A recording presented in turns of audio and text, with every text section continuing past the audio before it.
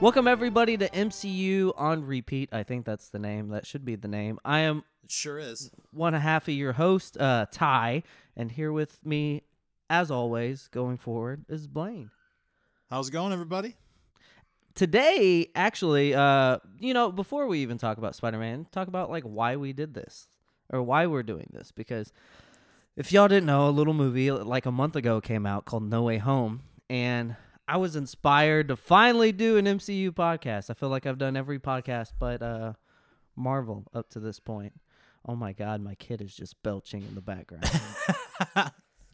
he's in a hyperactive mood.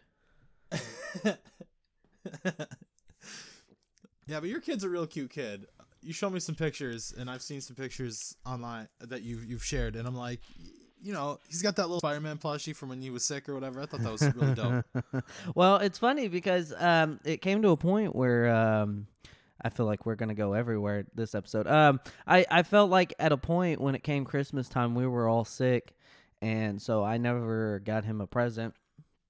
And we were watching, I think it was Spider-Man 2 one day, and he was just like, he pointed at the screen and he was cheering every time Spider-Man was swinging, and I thought that was peculiar because he wasn't a Spider-Man kid. Like he just happened to, yeah, he happened to just fall into, Spider-Man's lap, and then I was like, man, maybe I can get a Spider-Man plushie because he has a million of them. He has a million Grogus. We have the Grogu that looks good. We have the crackhead Grogu that looks bad. And then we call him Crackhead Grogu. And then we have Giant Grogu, who looks like Crackhead Grogu, but bigger. And I was trying to find out and see like a plushie on Amazon that would get here on Christmas Day or something. And it would come in like a week later. But like when I gave it to him, like that's what he sleeps with now. He won't go anywhere without it. So when we watched Spider-Man last night, of course, he had a Spider-Man plushie with him. Hell yeah. I can't wait for him to see No Way Home. He's going to freak out. Well, yeah, because that movie is damn near a cinematic masterpiece. All right, it does what the Rise of Skywalker tried to do. Oh man, we're not going to do that. It is the fan service movie, but it does it right, in my opinion. Like it wasn't trying to endlessly like fix people's issues with the last one. I mean, if it did, I didn't notice it because I like Far From Home. I don't. You know what? We'll talk about Homecoming when we get there. But like, I love Homecoming. It is my least favorite Spider-Man movie. But we'll talk about it more when we get to that point. But like, it's the fan service movie that everyone love. Like I rarely see like hate for it and or like people forgetting about Spider-Man No Way Home. It's now freaking February 5th as we're recording this, and that movie it's still being talked about online. Not like when I saw Star Wars opening day and I talked about it with my friends for a solid maybe week, and then all of a sudden we just stopped talking about it. I'm so glad I wasn't on Twitter when that movie dropped. Like, I'm so happy that I wasn't on Twitter for pretty much any of the sequels, because I only came on Twitter for like the Snyderverse and stuff like that. So yeah, because I didn't even know that was a thing. But this is Spider-Man we're talking about. We're not talking about Star Wars anymore. True. I don't know if we could swear, but screw it. Yeah, I mean, listen, I love The Rise of Skywalker, and you're not going to meet too many people to say that, and that's perfectly fine. I don't really care what other people think, and I guess we'll keep it like somewhat PG on this show. I guess I don't know, unless something pops up where it's not PG. I don't know. But here, I love The Rise of Skywalker, and I think the symptom with the MCU right now, as opposed to Star Wars, is I think the MCU is just doing fan service more organically than not. And I think that's the biggest issue that some people are having right now. It's like, well, Book of Boba Fett, here's Luke, here's Ahsoka, here's Cad Bane, but, there's really no Boba Fett. And it's not that we're, like a lot of people are complaining that there's no Boba Fett. It's mainly that there's no organic through line for Boba Fett this season, because there really isn't. And I think the MCU, and something that we're going to discuss when it comes to the Spider-Man movie and the MCU movies proper later down the line, is how the MCU has kind of organically earned the fans' trust and the moviegoers' trust, so they can literally do whatever. If Multiverse of Madness, if they get like John Krasinski to be Mr. Fantastic for literally 5 seconds, they've earned that. You know, if they get big time. If they get Patrick Stewart to play Professor X for like a second, they've earned that. They've earned the right to literally do whatever. Ben Affleck is Daredevil. Like, they have earned that. Because, I mean, nobody's not going to sit here and say, oh, well, you know, No Way Home was just made for fan service purposes. It's like yes and no, but, you know, Tom Holland's Spider-Man is now the Spider-Man, you know. It has a through line. Yeah, he's definitely grown into the character. And again, we'll most definitely talk about that when we get to his solo movies. But today we got to talk about the OG big screen hero Tobey Maguire, all right? Like, oh my God. Yeah, we got to. Before we get started, I mean, we're going to just chat about this until we organically run out. How did you stumble upon Tobey Maguire Spider-Man, the Raimi verse as it's now being called? I just grew up watching. I don't even know how I don't remember how I got into superheroes as a kid. It might have been through friends. It might have been just to shut me up as a kid. But like, I grew up with the animated show from the 90s, with Christopher Daniel Barnes voicing him, and I just loved Spider-Man ever since. I started reading the comics as a kid. I got like the Happy Birthday trilogy set. It was like the 500th issue of Amazing Spider-Man, and like that was my first comic book that I ever got, and I still have it, and it's just but that it just sparked from there. Spider-Man has become my all-time favorite superhero, and I just love it. So when there was a movie that came out, my parents, I was too young to go see it in the theaters, I think. I was like maybe 4 or 5 when it came out. But my parents got it for me when it came out on home release. I had the VHS, and I watched that thing like nonstop. And that's just how I fell in love with this version of Spider-Man. That was a bit of a ramble. I apologize, but No, you're good. Like, your journey is going to be a little bit different than everybody's. Like mine, I was dirt poor, and so whenever any movie came out in the theater, I just couldn't watch it. Like, it was automatically off the table. The only movie I remember actually watching like growing up and watching that wasn't like matinee was The Dark Knight. But what we would usually do is we'd wait 3 or 4 months, then we'd go to the mall and they would have $1 matinees, and then you just go in and watch it. And I never got to watch Spider-Man in theaters, period, not until the very first Amazing Spider-Man movie. So this is kind of why my feelings on the movie are so personal. Same for the Amazing Spider-Man 2, but I had a very, very different reaction in the theater.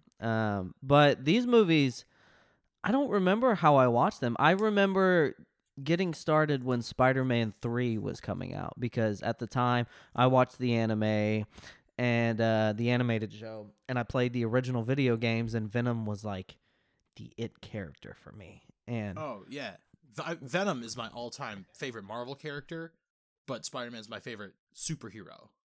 Like, Venom, I consider that anti-hero status. He does good, but he also is a bad guy that they keep flip-flopping around in the comics. But there's just something wholesome about Spider-Man. And their two stories coming together with like the Carnage storyline, like you know that's like one of my favorite storylines of all time. So when they were like, "Oh, we're gonna have Venom in this," I'm like, I am into this right now. Let's do this. And then I went back and watched them all, and then I watched Spider-Man 3, and then I was kind of like, well, you know. And as a kid, I don't know, it's like this religious experience watching the Raimi films, because prior to that, all you had were Batman 1989, You had the Christopher Reeve Superman movies. You had like superhero movies, but you didn't have this, something that like took the campiness and tried to make it personal and human, something that tried to turn comic book movies over to the new millennium. Right. And so like, and then you had this, you had Fantastic Four, you had The Dark Knight. I mean, Batman Begins came out in '05. So like this helped kickstart like a new interest in comic book movies just in general. Speaking of kickstarting, did you know that this is the first movie to pioneer that flipping comic book intro for the Marvel at the beginning? Yes. Yeah. I actually did know that. That's probably one of the only facts I'll know about these trilogies.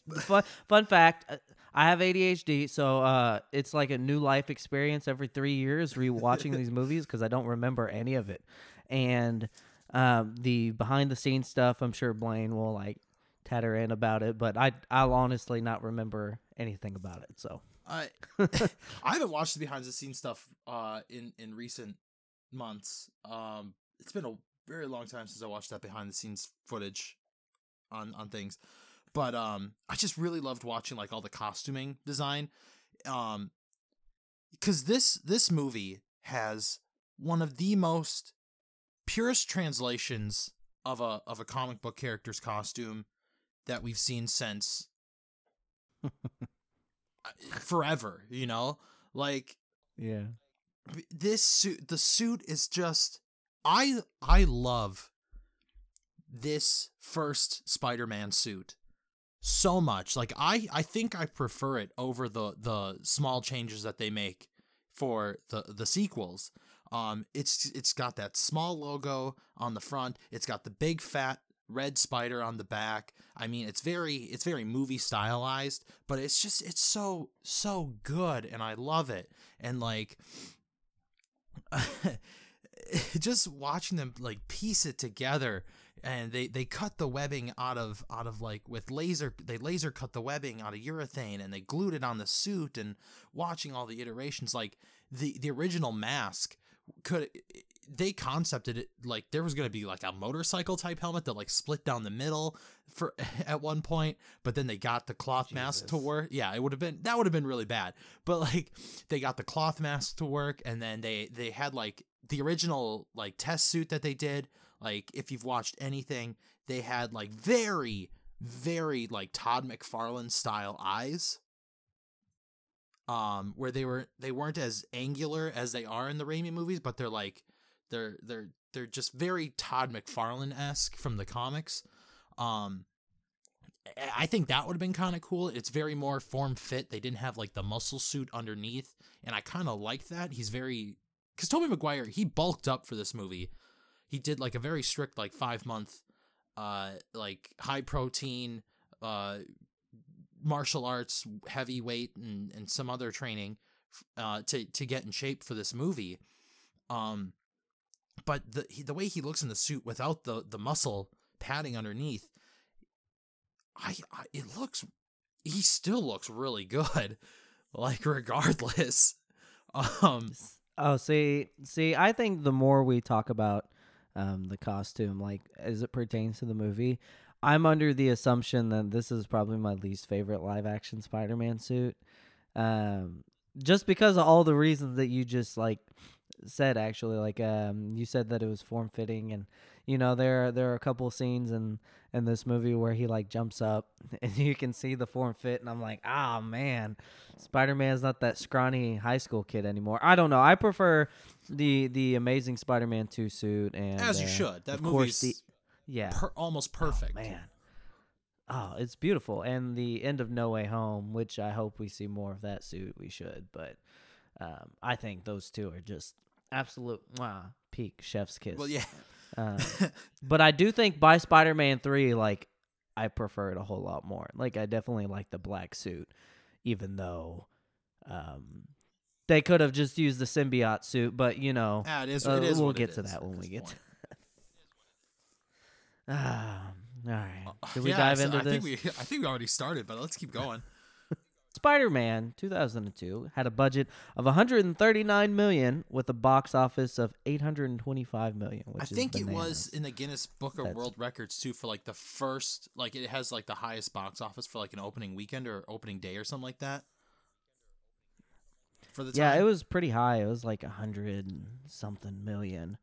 I contemplated whether or not to write that down, and I wound up not doing it, so shame on me. But it did have a very, very high opening weekend. Let's see.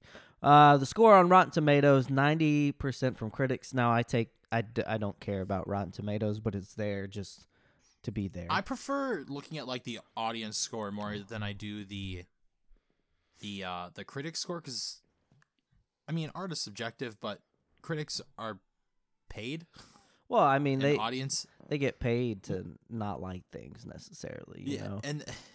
And the audience is more like, you know, you and me. Like, what did you think about the movie? You get your opinions. But I mean, some of them, I'm not saying it for a lot of them, but like some people just like to like troll and stuff, and like you gotta like skim past those. But like other than that, like the audience score is something I'll look at a little bit at least. See what the general consensus is. Oh yeah, you just gotta stay off Twitter. So just big time. The critic score on Rotten Tomatoes is 90%. From the audience, it's 67%. And from an old podcast I used to do, we always used to look at the Flickmetric score, which is like the accumulation of IMDb and Metacritic. So we'll be bringing that back here. The Metacritic or the Flickmetric score is 74%. IMDb is 7.3 out of 10, and Metacritic is 73%. So it's all. I mean, yeah, it's there's no general divide between this movie. Like, it's a good Spider-Man movie. It's a good intro to the character for the first time on the big screen. Oh yeah. I mean, yeah. I mean, we'll get into it. I'm just gonna leave it there. Director Sam Raimi. He also did. If I missed a personal favorite of one of your movies, let me know. These are kind of my picks. The Evil Dead, The Evil Dead 2, Army of Darkness, The Quick and the Dead. I love that movie. I was raised on that movie. For the Love of the Game, my wife was raised on that movie. Of course, Spider-Man 1, 2, and 3, Drag Me to Hell, which is one of the best comedies of all time. And he's going to direct the upcoming Multiverse of Madness. Yeah. So originally, he wasn't supposed to direct this movie.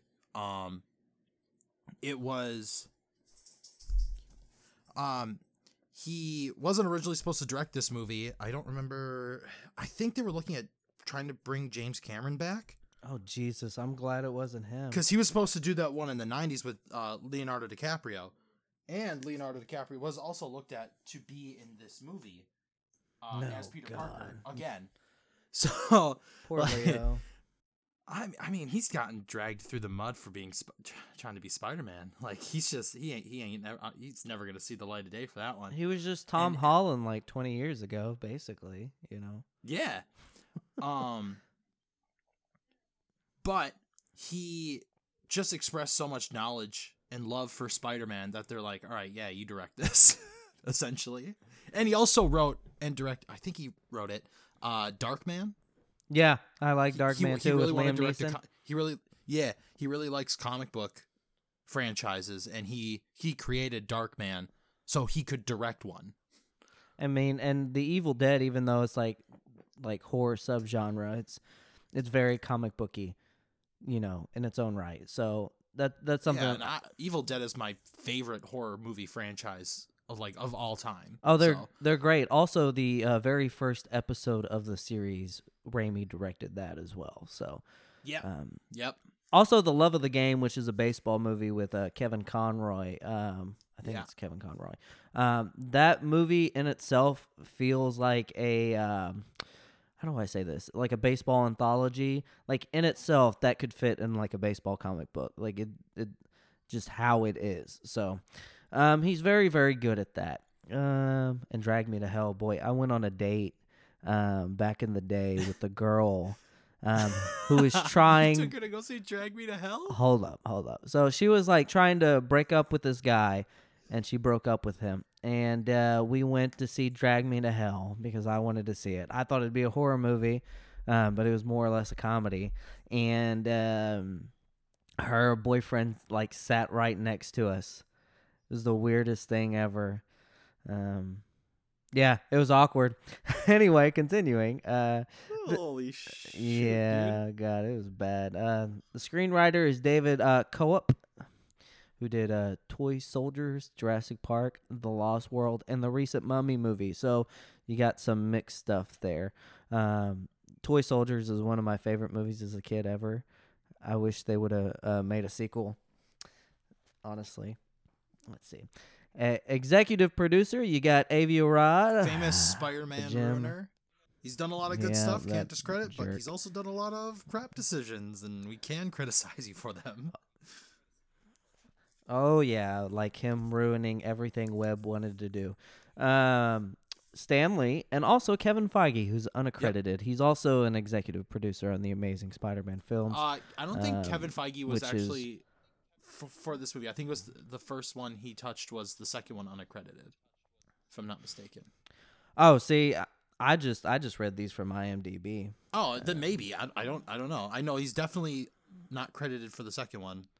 It's not until like the third one Yeah. that he gets credited.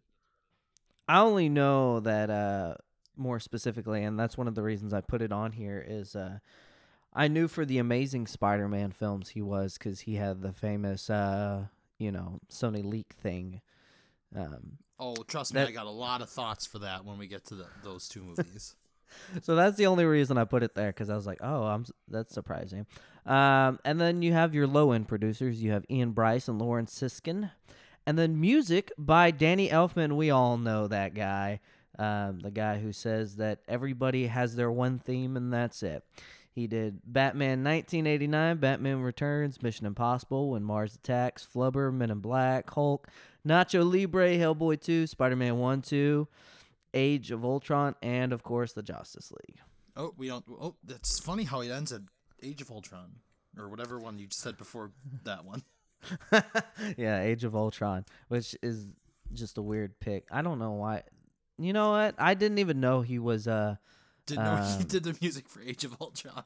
That's so bad because I don't even remember the score for Age of Ultron. Oh man, A lot of things for that movie. Oh, I actually think it's better in hindsight, but we'll get there in 10 years, so no need to worry about it.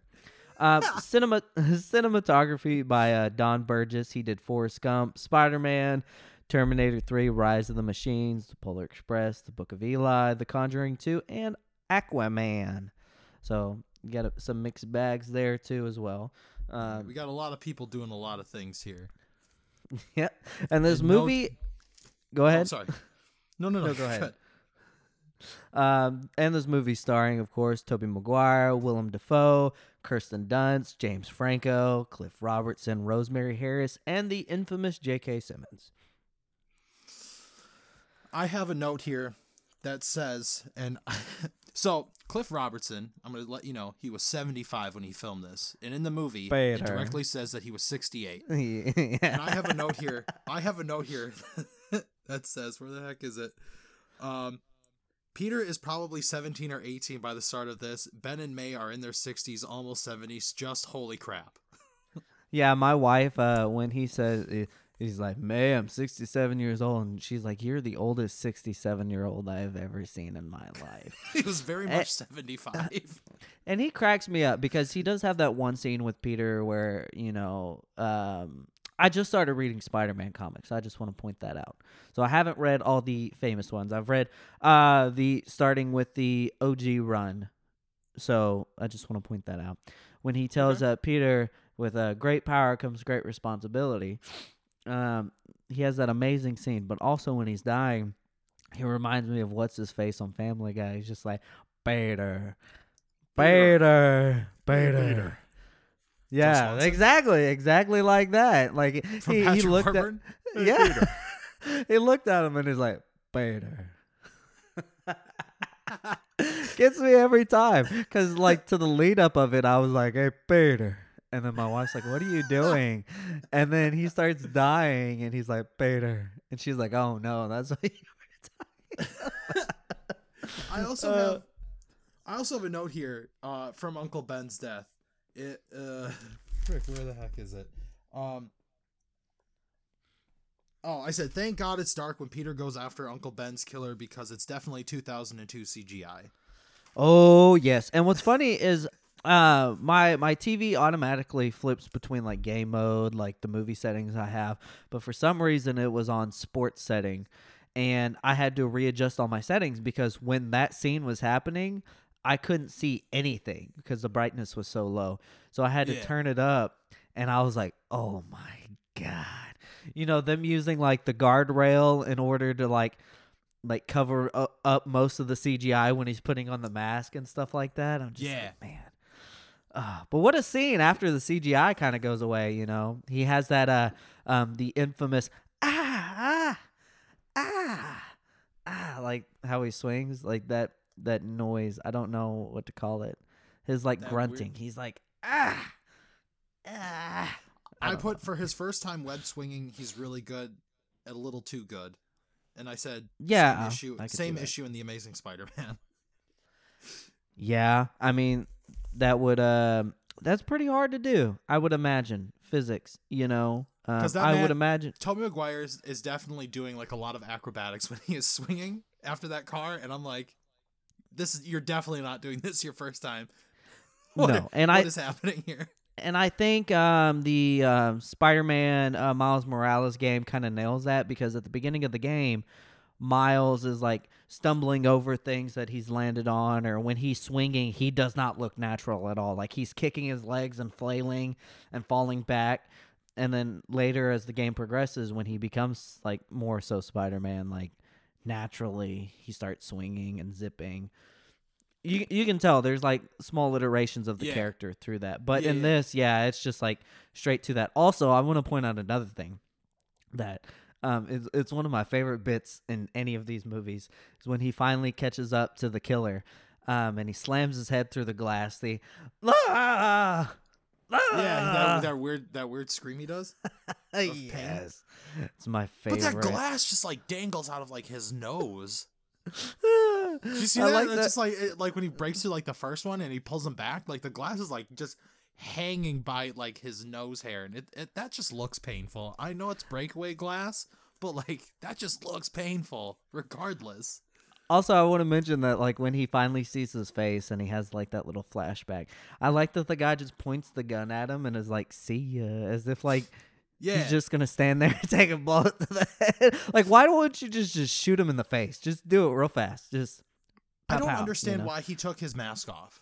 I put too many people know that Spider-Man looks.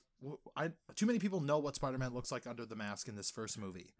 Oh yeah, like when he like honestly, Peter in the cafeteria with the tray, and the web. A couple weeks later, Spider-Man appears. Oh, Peter Parker beats up Flash, right? Yeah. At the Macy's Gray event, because it wasn't Macy's Day legally, so Sony had to put Macy Gray singing in there. Oh, the Community World Festival. Yeah. Peter saves that couple by using his web in front of God and everybody, and I'm like, oh my god, this is what Andrew gets shit on for in the first Amazing Spider-Man movie. This is ridiculous. Yeah, I put. Are you talking about that suit or in general? Just in general, like in this movie, I don't know how you don't know who Spider-Man is, especially if you go to the high school. Oh yeah, because for some reason I thought you were talking about how he just gets that really good suit during that. Oh weird no. montage. Like, see that I can completely, because that montage to me is like one of those things where you saw it as a kid and all of a sudden you wanted to draw the suit like that. Well, you yeah. know, so I also put how the hell did he make that suit? Yeah, I mean, I wasn't going to knock it for that because I tend to give these movies a little bit of a slide when it comes to that, because how did Well, I will Andrew too, make but- his suit in Amazing Spider-Man 2? I would love to know. You know, that's something I'll That's give actually in one of the books. I don't read the books, man. But I will give that for Tom Holland's series, as you know, really how his suit is made. Regardless of whether you like it or not, you know, it tells you how it's made. I do. Bonesaw's cool. We're going a little bit of everywhere. Oh, dude. man. Macho Man Randy Savage, rest in peace. is a freaking boss. All right. He eats it, man. He's just like, you're going nowhere. I got you for 3 minutes. It's 3 minutes of playtime. I And then, of course, the totally outdated joke. That's a cute outfit. Did your husband? I put make it for dialogue you? has not aged well. No, it definitely has not. Um, Oh, did you my know Lord. that Macho Man went by the name the Spider for a while? That was when he first That was started. apparently on the IMDb trivia. Well, I don't know anything about wrestling. I don't know anything about it. I just saw it and I went, "Oh, that's." I think kinda that cool. might have been his pre-WCW days because he's a big WCW star. Well, yeah. I don't know anything about Macho Man, so I don't know. I'm not that era, you know. I could tell you every. I'm not any era. Well, I was raised on wrestling, you know, when I was a kid, and I heard, "Hey, you're going nowhere." I'm like, "Oh yeah," you know. But he's so Oh, good in he this is. movie. Like, I'm so glad they got him to do it. Also, this was the main note I wanted to say, but I completely forgot about it. We're gonna go everywhere, I guess. I guess that's the format. He has an opening monologue where he says the story isn't for the faint of heart, and my sister. My wife was like, oh, there's two completely different things. My wife was like, not for the faint of heart. It's a fucking comic book movie. And I'm like, hey, stop ruining it. I have a note here that says, because this is absolutely 100% true. I once used this opening monologue, and for one of my acting classes, it did not Oh, go no, well. because it's bad writing. I'm like, bro, you Yes. don't need to open with that. Like, you really don't, you know? And we have the scene with the bus drivers, and one of my critiques is over these films, and it's not really a critique. They're all in their Well, 20s. okay, I mean, you got Joe Meningitis, who's clearly 45, and like clearly 45. And no, my biggest problem is that with these films, and we're going to talk about it more when we get to Spider-Man 2, because that's my biggest issue with the film is like he gets on this bus full of nerds and rejects, and he's the biggest nerd and reject, and I don't buy it because all these nerds are like, yeah, like not even the other kids with glasses and whatnot. That is your stereotypical comic book nerd trope. Like don't even want to sit by him, but he's all like sweaty and gross. I'm like, I wouldn't want to sit by you either. You probably yeah, smell. but at the same time, for me, it's like I have no reason to believe that he's that big of a nerd. You know, if anything, it insinuates that he's Yeah, creepy. they don't really show that he's a Which science I mean, he kind of is creepy. There's a moment where MJ says, "I never noticed you didn't have your glasses on," and he just smiles at her. And also, you know, the second time we arrived to the bus, Peter follows her for like a mile or so, or a couple of blocks, and she had just gotten into an argument with her father, and he's been following her this whole time, thinking of what to say to her, and just to capitalize off her emotional distress, and like, Yeah, that oh, is. man. So. It is poor timing, but I mean, like, I don't know. I don't know what to say. I don't know. That's just like some of my like problems with these movies, and it's not necessarily like the framing is bad, and they don't really make the context really obvious. Like they don't make it obvious that Peter has been following her for blocks and blocks and blocks. It's kind of like the implication. Like in the Amazing Spider-Man 2, there's a scene where it's framed where Andrew Spider-Man is on a perch looking down on Gwen Stacy. And then on to his right side, he hears sirens. And the framing is obviously that his life is being torn in two because he has to make that distinction. However, context is that he's spying on a woman and being creepy. So it's like, okay, do I look at this as a manner of like film speaking, or do I look at it for like what real people would think it is? Because if some man was following me for a couple blocks, you know. But in film speak, it would be that, well, Peter takes too long to make up his mind on important decisions and distinctions. And because he's always so conflicted, he's always late. So, you know, MJ gets picked up and he has to chase down the bus. So it's like... And he doesn't make it. And, I mean, that's the main problem in Spider-Man 2, you know? And that's my biggest problem with it is... I don't necessarily buy that. And then we can talk about Harry all day long. Harry's a big piece of crap in this movie. Like, he's not a good human. I put here James Franco and Willem Dafoe make a perfect father-son estranged duo. Yes, they do.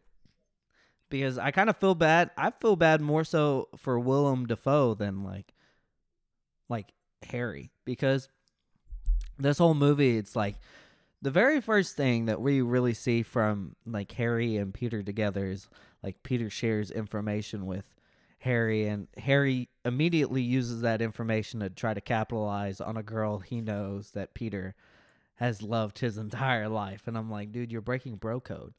That's a red flag. Oh yeah. I have actually something on that too, but I just want to say really quick, Willem Dafoe had stated in an interview that they tried to do the cornrows look from the comics, and I'm really glad that they didn't.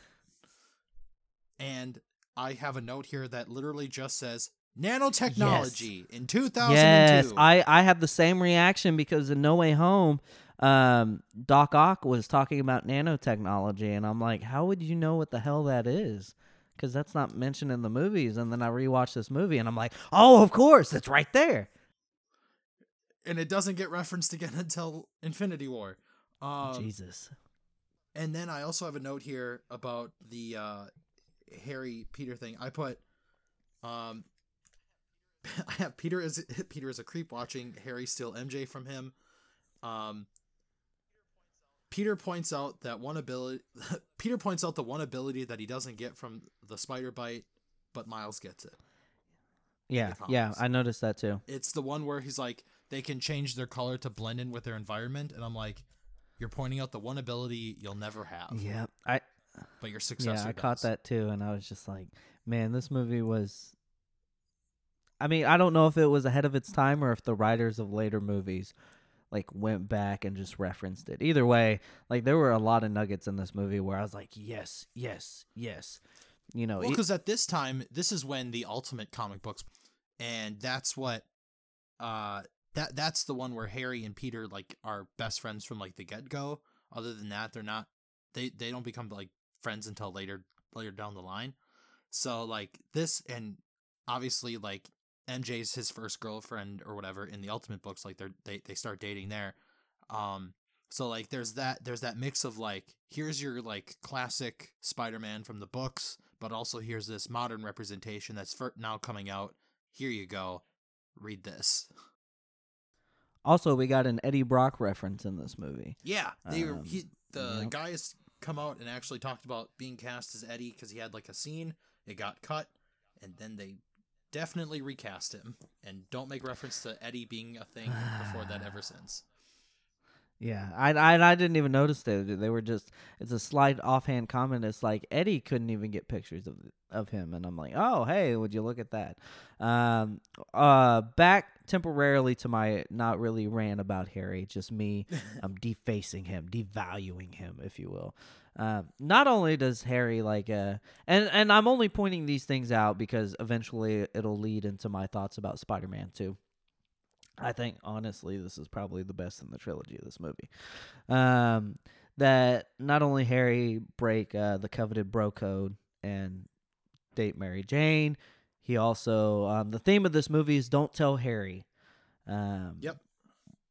Why we're not telling Harry, and why Harry's not telling his best friend Peter that he's dating MJ. I have no idea why. And then it comes to a point where the Macy's Gray Parade, where MJ, of course, she's culturally appropriating, but I'm pushing her to the side in that moment with her dress. Harry is wondering why she does not look better for his father. So he's using her as a token in order to gain her father's approval. And it's just like, man, I don't like this guy at all. So in the second movie where it's kind of like, oh, I hate Spider-Man, it's like, I just think you didn't really like anybody to begin with, you know? Right. I don't buy that he's Peter's best friend in this movie. I buy that there's a lot of people that take advantage of Peter in this movie, and Peter's either oblivious to it or like he just wants to be a better person. Like, I don't know how to describe it. the character of Harry is just an asshole. And I'm just going to outright say it. He's a dick. He takes advantage of his friend who helped him in high school to pass and graduate. The guy's got an estranged, like I said before, he's got an estranged relationship with his dad because he's not there. They even say it in the movie, you're a busy man, I understand. He's like, that's no excuse.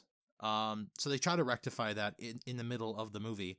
But then he gets mad when MJ, a character who definitely, you can tell, does not really feel anything towards him because she definitely moves away from him when he tries to kiss her. And she doesn't know that Peter's looking at him. Also, a reverse shot of Peter at the very bottom. I don't understand why they had that reversed. Sorry, go ahead. Yeah. But it's like she definitely doesn't want to kiss him at the festival. And then there's the bit where he doesn't defend her when Norman very obviously yells out that she's just in it for his money and he should just bang her and get it over with.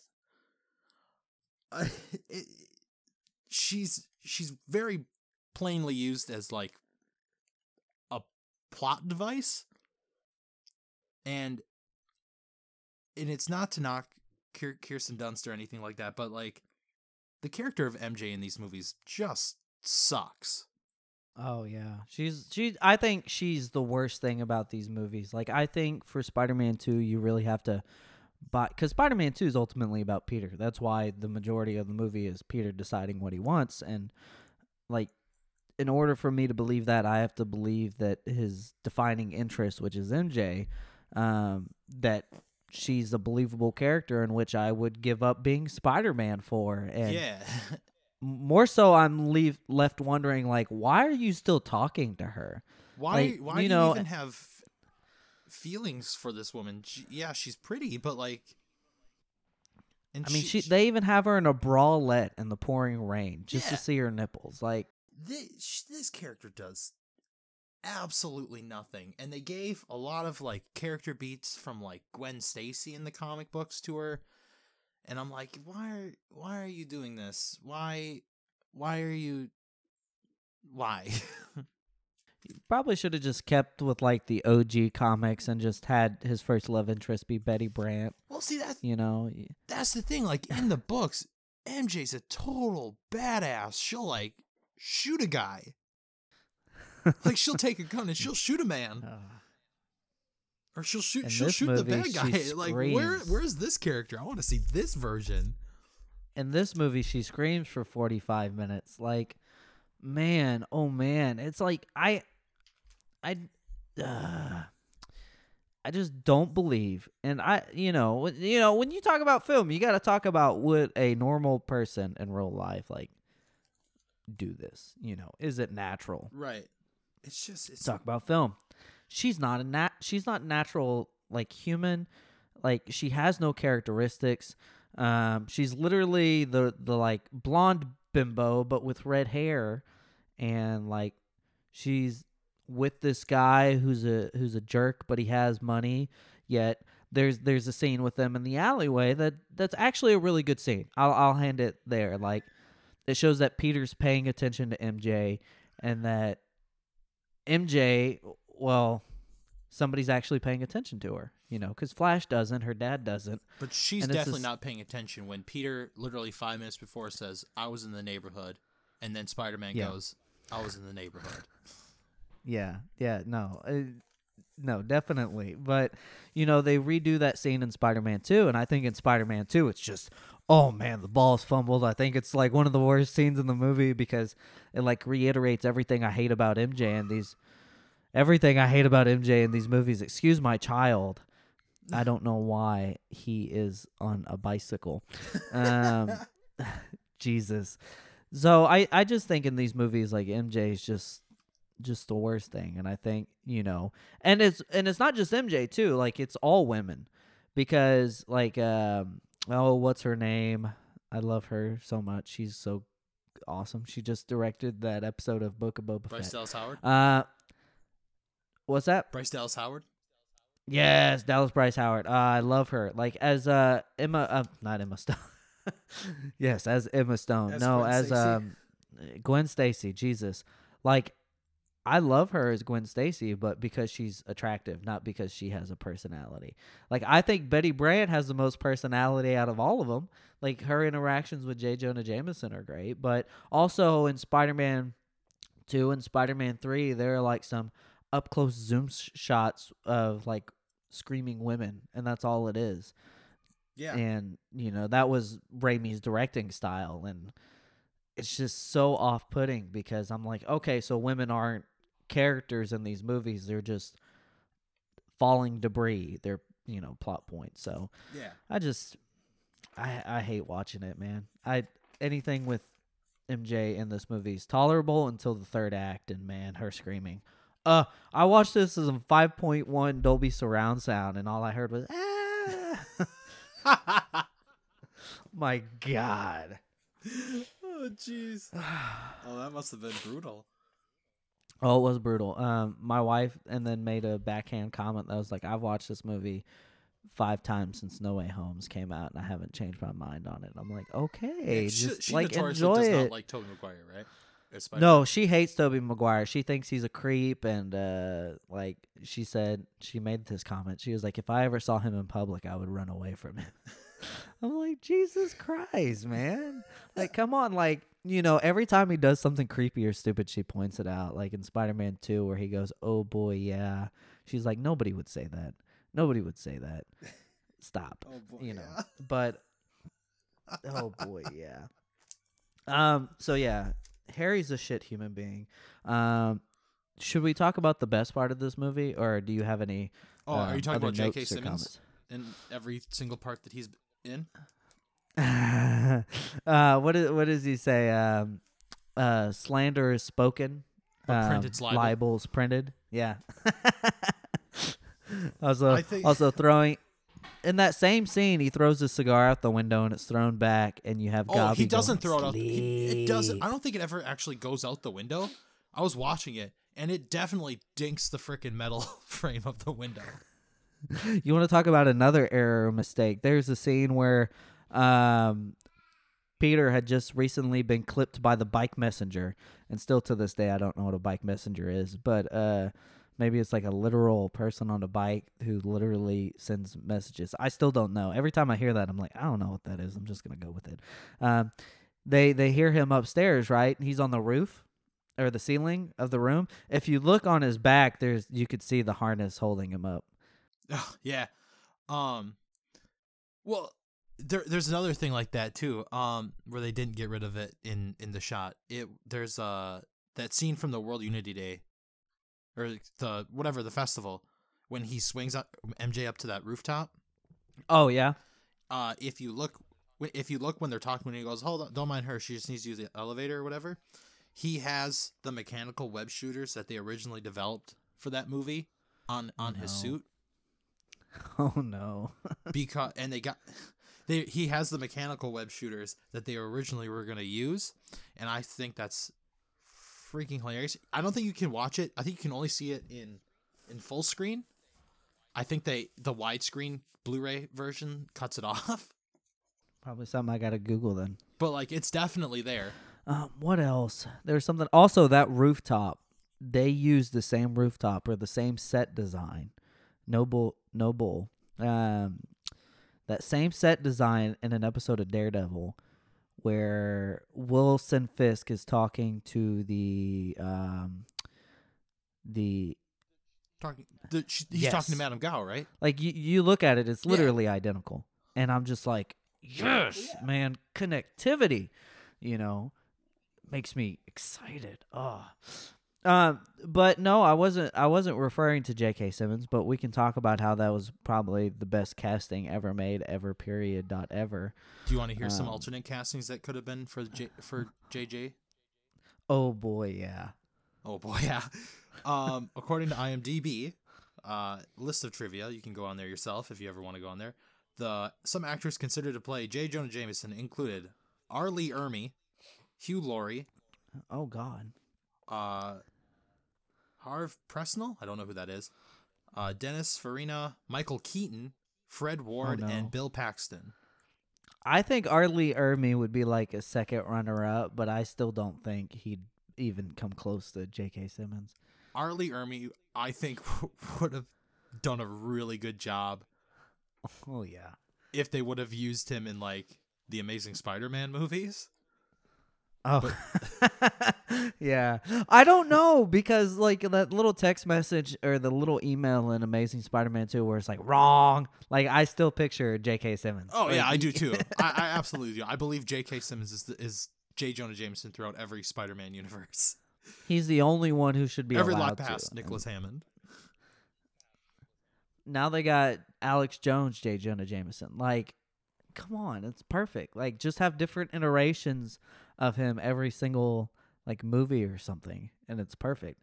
Apparently, Stan Lee has also said that he wanted to always play J. Jonah Jameson and even auditioned for the role, but it was determined that he wasn't right for the part.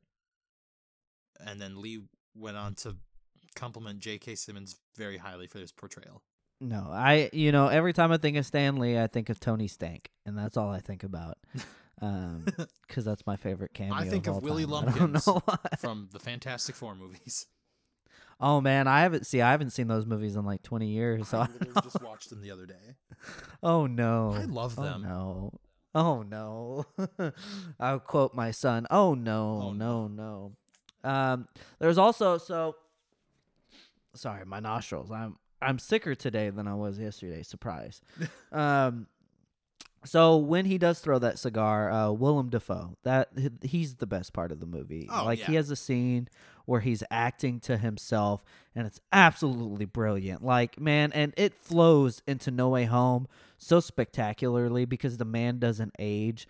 Like there's a line in No Way Home that I say over and over here at home, and it's where he's like, strong enough to have it all, too weak to take it. Like, man, the dude chews up scenery. Like him acting in the mirror and like him acting to himself is so freaking good. But then I do have some just funny nitpicks because when he's acting outside of the suit, he's phenomenal. He's it. Oh, and yeah. in No Way Home, we saw that. Like they were like, get rid of the mask, let Willie be Willie. Like when Tom Holland's beating the crap out of him and he's just laughing, like, oh man, I would have loved to seen that in this movie. Like where that brutal fight at the end, if Willem took the mask off and was just fighting him like that, man. See, I have a note here that says, I still love the Goblin design and helmet despite Defoe's expressive face. I hate that I can see his mouth through it. Like there's a part in the Macy's Day Parade or whatever the hell, where he puts his hand up and he goes, "I surrender." Or Yeah. no, actually, it's when Spider-Man threw a punch at him. He says something. What does he say? Impressive. Yeah, his mouth doesn't move at all. It's ad lib. Yeah, there's a lot of that stuff where they do that. They just dubbed over the parts. Because when he's on the bridge, they do that too. You don't see his mouth move, but you hear him go, "Ah!" Yeah, this isn't over, Spider-Man. But when he does, my favorite line in the whole movie probably is "sleep," and then he gets them to that rooftop, and he's giving them this speech about how people will eventually turn on him, which never comes to fruition because that's just not a thing. I don't even know why this is a subplot trying to get Spider-Man to join him. It doesn't make sense to me. But there's a part where he's like, one thing everybody loves to see more than anything is to see a hero fall. It's like he messed up the line, but like regained his composure and totally owned it. I don't know if that was the line reading, because if that was the line reading, then that's just bad. No, because he goes, the one thing they love to see more than a hero is to see a hero fall, die trying. Because despite everything that you've done for them, eventually they will hate you. I think that's a better monologue than the opening monologue. Well, it's the way it's delivered, because he's like the one thing people love to see more than whatever is like to see a hero fall. That's like the way he delivers it. So I'm like, did you mean to mess up there, or did somebody just put a comma there and you didn't read it as if it was a comma, or did they put fail and fall together? I don't know, but it always like catches me off guard because I'm like, I don't know if that was a mistake or not. But I don't. I like love to it. believe it wasn't. I just have a I really. laugh every I have a time. really weird, fascinating love for Willem Dafoe because he's from Appleton. He's great. And Tell me you love my lobster. I love Have you the seen lighthouse. The Lighthouse? I love the lighthouse. Okay. I just have a really weird fascination and love for Willem Dafoe, and a lot of it comes because he's from Wisconsin, and I live in Wisconsin. I was born and raised, so Oh God. he has a home. He grew up 40, 50 miles away from my house, or away from where I am. No, not way more than that. 40, 50 minutes away from where I live. I totally get it, man. Like Matthew Stafford's from, Highland Park in Texas. Like I get it, man. Like I hope he wins the Super Bowl. It's just I love to see Wisconsin people succeed because you don't hear about them a lot because we don't have a film tax incentive, so not a lot of stuff gets filmed here. But like when it does, it's weirdly how I love seeing things like I know that place. I've been there. This is my state. It's that weird like home pride. I think there's only like one there's only one scene that I can be like in any movie that I'm like, oh, I know where that's at really. And it's in the movie Armageddon. There's when the asteroid is over Earth and everybody's poking out of their homes like, oh, it's about to hit Earth, right? There's a shot in a like a rural downtown, and that was the downtown of my hometown, which is kind of cool, but that's like really it. Yeah. I mean, of course, we have TV shows like Dallas, but I can completely understand that because I completely forgot Wisconsin was a state until later in my life. Like, well, Minnesotans are like, they're like, I'm from Minnesota, and I'm like, ah. And then I think I went in the military, and somebody was like, I'm from Wisconsin, and I'm like, where? That's a state? Like, are you sure about that? You sure about that? I've never met anybody from Wisconsin. Well, here I am. Also, I have a couple more notes. So when Aunt May saying her prayer, right? When she says trespass, right? She says trespass. So she's like, It's just that's like that trespass. dialect, state dialect thing, I think, from wherever you grow up. Finish it. I'm gonna finish it. I have a note here from the hospital. I have Peter and MJ in hospital is one of the worst things in this franchise, and that includes the character of New Goblin in Spider-Man 3. Oh, and Aunt May waking up to like be like, I don't even know why she's waking up in that moment, considering she doesn't know who Spider-Man is. You know what I'm saying? Because that scene's really about Spider-Man. Yeah. Also, Tobey Maguire's weird speech of like, when I look at you, I feel happy, and then at the same time, I also feel excited and maybe horny, but also sad, and boobies. It's and that determines the man I want to be, Spider-Man. And that's what I told him. It's so weird because she's like, I have a crush, and they're like, oh, it's Spider-Man. And he's like, well, I had to talk with Spider-Man about you. And she's like, I know him. And you're like, what?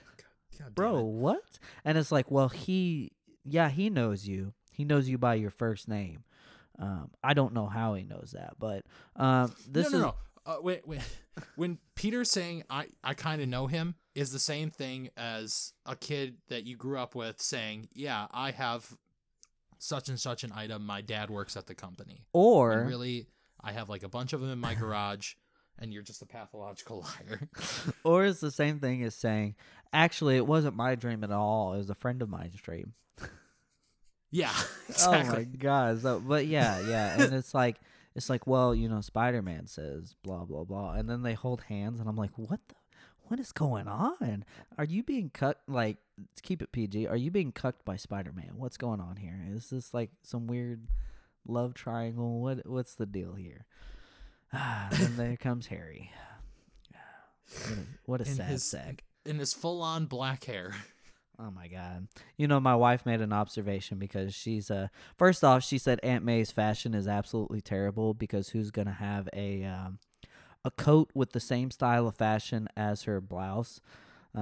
Because it's literally the same design. And then when Willem Dafoe was acting against like the burgundy wood and the seat design and like the damn it, what is it called? Everything that's there, like what he's wearing matches the background. So she was like, that's perfect. And when Harry came into the scene, he was wearing black and Willem was wearing black, and they kind of matched with the burgundy, and she was like, that's good set design. And she was just loving it. She was just loving it. She's like, the color scheme was so good. Also in that hospital, what was it? That right before then is when Willem is talking to the mask that's on the chair. And as soon as that's over, Peter wakes up because May wakes him up. And right before then, there's like this transition that implies that Spider-Man was dreaming about Green Goblin, but nothing in the scene kind of portrays that. There's like this quick... Yeah, some of the editing in this movie is a bit... it's terrible. Bit janky. Ooh. You can definitely tell there was like stuff cut. Yeah. So who knows? Like in my mind, I'm like, okay, how does this transition affect the scene that comes after, if it does at all? And I'm just like, if anything, that kind of confused me. Like I think when he gets bit by the spider, and he has all the like horror film flash cuts, like I think those just are terrible. But they make some sort of sense within the context. Like I can see being horrified. Yeah. But, really quick about Peter getting bitten by the spider. We're going to go way back to the beginning. I have Peter gets bitten but decides to go home because he lives in America and the health insurance does not cover this. Jesus. There also there's some puns in this Not movie. To get political. Well, it's very it's true. Here I have no comment on that. But I will say there's a pun in that moment where Aunt May is like, "Would you want a bite to eat?" And he's like, "No, I had a bite." And I'd never heard that before, and I was just like, "Oh my God." Cuz I'm rewatching Pokemon with my son right now. And the amount of Team Rocket puns there are is just out of this world. So now my ear, every time it hears a pun, is like,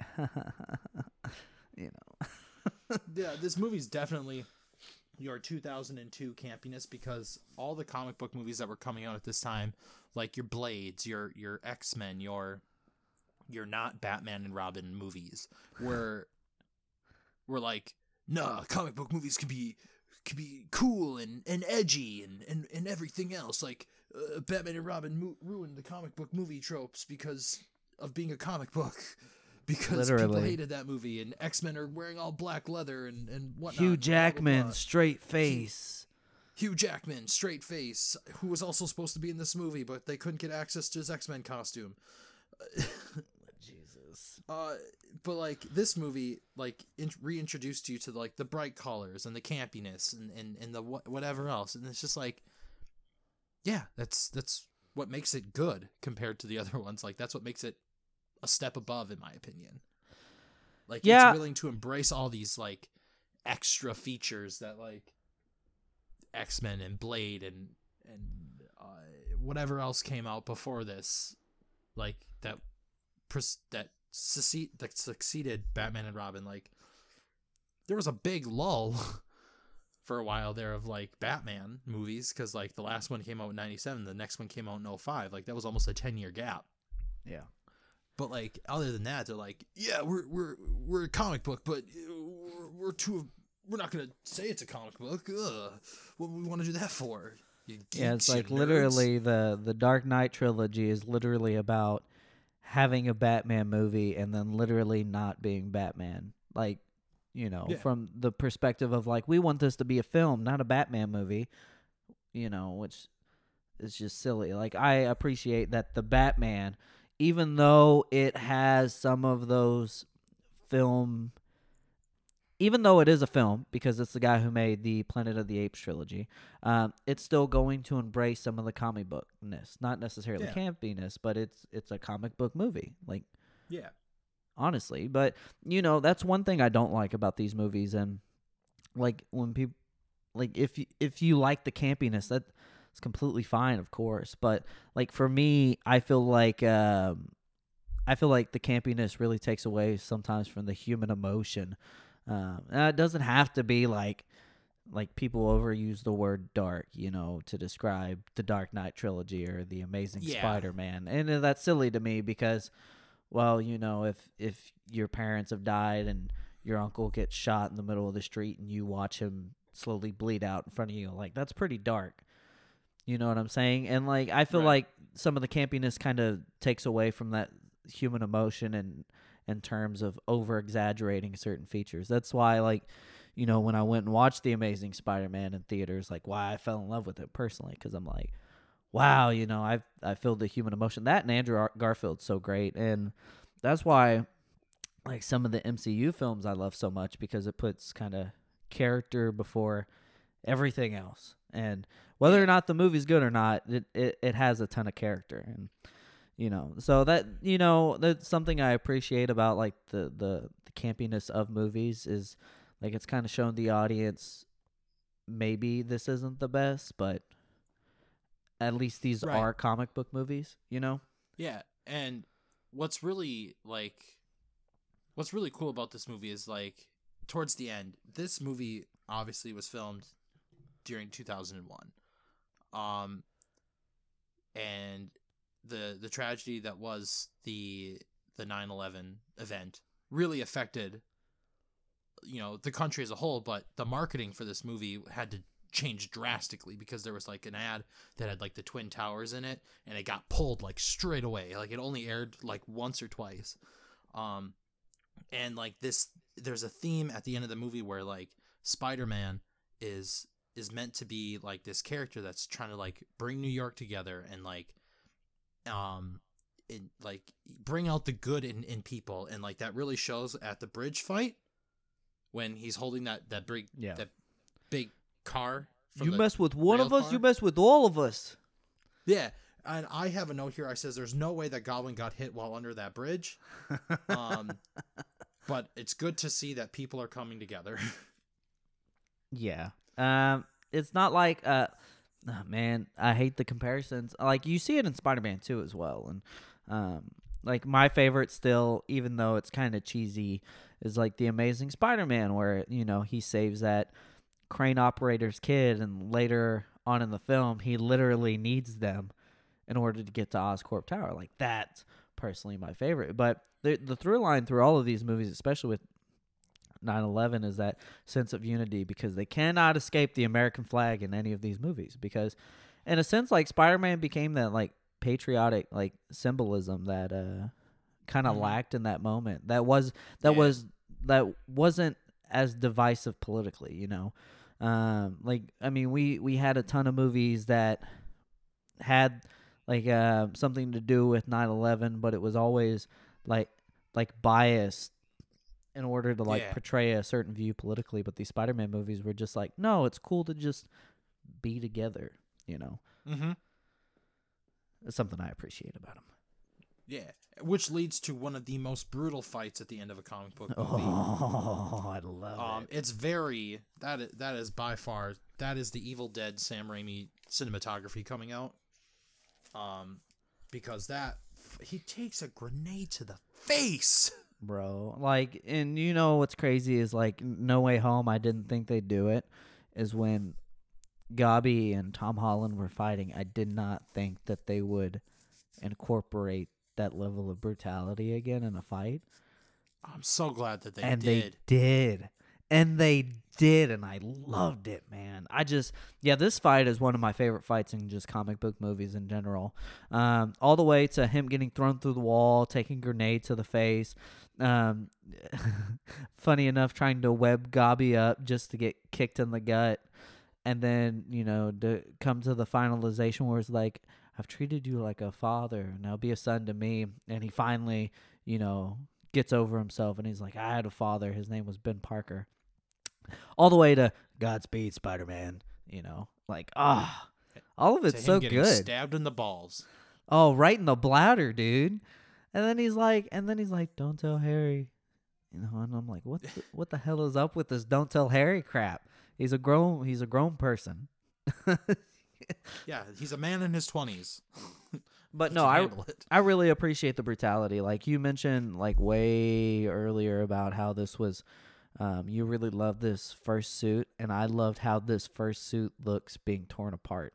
Honestly, I really Yeah, like I just love that like physically he's like being torn in two, and that Gabi is just taking it to him. Like there's no constraints, and I feel like we could have had more of this, and it's frustrating that we didn't have more of this, and instead we spent time on will you join me, Spider-Man, or not. yeah.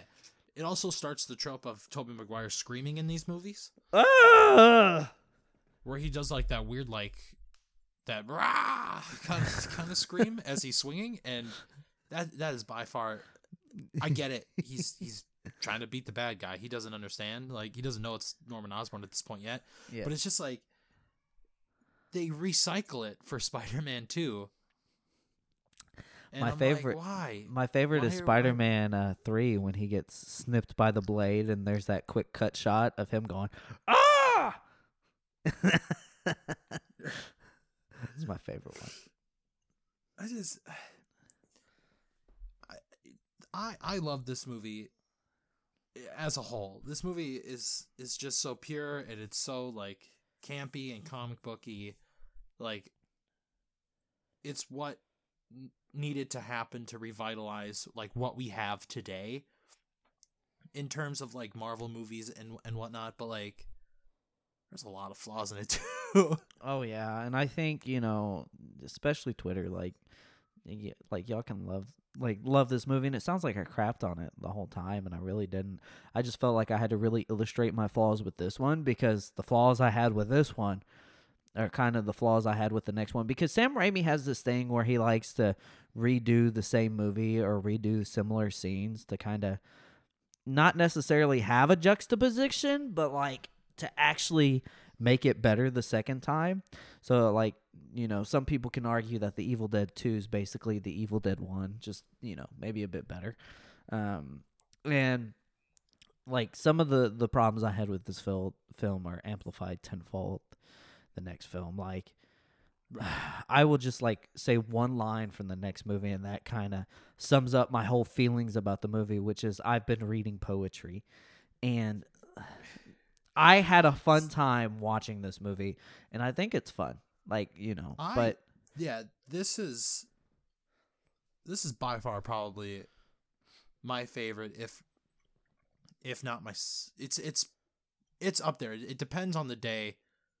It's either my second favorite or my favorite Spider-Man movie from this trilogy. yeah, it's mine too. And I mean, like I'm more so like I can advocate for Spider-Man 3 a little bit more, because I feel like honestly, like I think it fits Tobey Maguire better. Like some like the way the movie is, like the first half of the movie is like honestly really good, and there's some humanizing moments. They kind of cut the campiness short for the first half of the film and really sit with Peter and talk with Peter as a human. And the second part of half of the movie is where it gets campy. So depending on what the day is, like I could say this one or Spider-Man 3 are my favorite. I get like Spider-Man 2 is like everybody's favorite, but honestly, I don't like it at all. But I actually love this movie. After No Way Home, I adored this movie even more, and I honestly can't wait to see what Spider-Man 2 is like post No Way Home. Like honestly. Yeah, I did a thread on Twitter when the No Way Home hype was like really high, and like right before it came out in theaters, I watched everything like Spider-Verse related and like all the live action movies, and I just fell in love with this movie like all over again, because I hadn't watched it in a really long time since then, and now it's only been like 2 months since I've seen it again, and I'm like, this movie's good. Yeah. I think it's really great. Oh yeah, I agree, definitely, and that's why I've made my wife watch it like 10 times with me, because she's under, like, she can sometimes be like, I get that people like what they like, but sometimes people can be a little closed-minded or a little bit hesitant on liking something they just haven't liked before because of whatever.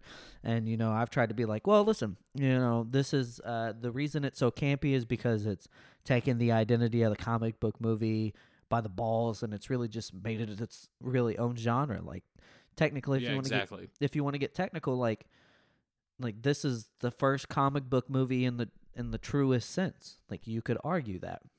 And she's like, I don't care. I hate Tobey Maguire. I'm like, my God, woman. Like, I love you. But she was like, when the Andrew Garfield Spider-Man come on, I can watch that. I'll watch that. I love Andrew Garfield. Because when we watched No Way Home, she actually cried when Andrew Garfield came on screen. And I'm like, I did too. Oh, God. I love that, man. I want Amazing Spider-Man 4 like right now. But yeah, no, honestly, I love these movies post No Way Home. I feel like it's given it a new life.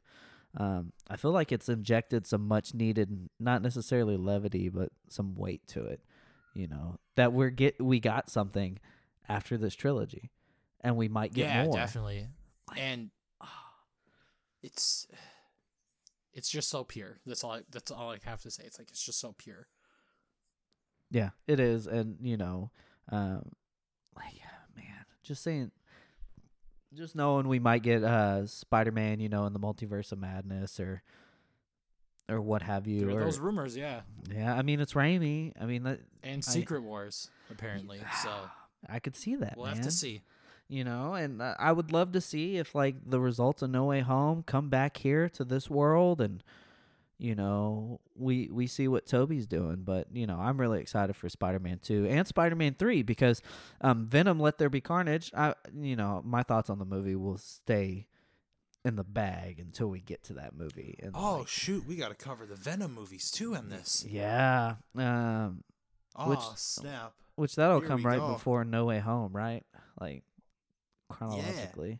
Yeah. And Let There Be Carnage. It's implied that the symbiote's a hive mind, which makes sense of why he would know who, Spider-Man is. Because of Spider-Man 3. This is gonna be a great go through. I can't wait to keep going on these. I'm so excited. Like the Raimi movies, I'm kind of like meh on like, but I can't wait until we start getting into like stuff.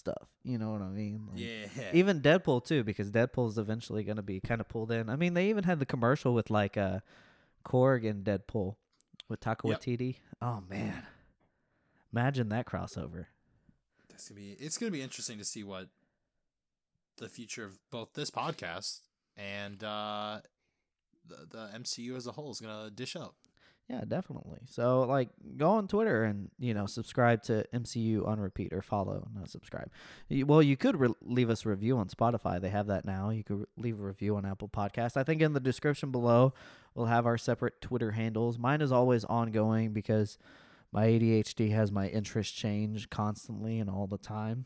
The only thing that's actually stayed, like, literally stayed the same level are probably MCU movies, because I've changed so much in my room every single year, and the only thing that's like stayed the same is my MCU steelbooks on the wall with my art. That's never moved. If you picture those a couple times. Yeah, that's like the one thing that hasn't changed. So I'm really excited to see where this goes. Like, man.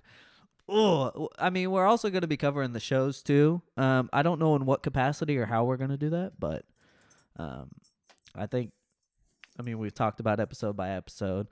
Would probably be easier, but there's a lot of episodes. That's a lot of episodes. So most people do them by season, but again, that's a lot of episodes. Right. We'll figure it out. We'll cross that bridge when we get there. Yeah. So the next episode will of course be Spider-Man 2, the worst Spider-Man movie. Just kidding. It's the one people consider the best. So with Doc Ock. All right. If you want to follow me on Twitter, you can follow me at TheBlane96. And Ty, what's your handle again? It's going to. Oh man, you know what? Just follow the MCU on repeat, because my handle on do that too. My handle on my personal is a little everywhere right now. I'm trying to come up with a name. Actually, you know what? You can follow me at Maguire's Daddy. I'm gonna change it right now. Maguire. if let me see if it's available. Cause Maguire's Daddy. You can follow me at Maguire's Daddy. That's amazing. Literally just changed it. That was not planned or rehearsed. But again, if y'all enjoyed this episode or whatever, interact with us or leave a review on Spotify. You can do that. We can also post Q&As if that's something you're interested in. Polls, Apple podcast too. I don't know when this episode will drop, or we're gonna release the first 3 episodes of the Raimiverse first. But right. And if you have a different opinion than us, don't worry. We also agree with your opinion because opinions are validated most of the time. oh yeah, definitely. Like if you think these are the greatest movies since Baked Ham, I mean that's completely fine. I have nothing. Like if you tell me, hey, I don't like your opinion on this movie, I'm gonna just be like, okay. Like I mean, that's valid. It's your opinion. I don't care. Like. It's like if somebody was like, I don't like The Rise of Skywalker. Okay, I'm going to go watch it now. Like, this is not going to stop me any. Like, I don't get people like that. But yeah, if you follow, if you review, if you subscribe, we'd greatly appreciate it. Something, exiting statement, or I don't know. We haven't figured out one yet. Just... stay tuned for next week, you guys. We're gonna have another one. Oh boy, yeah. Oh boy, yeah. Well, that's how we're gonna end it. Wait, next time is pizza time. Oh boy, yeah. This is how we're gonna end it.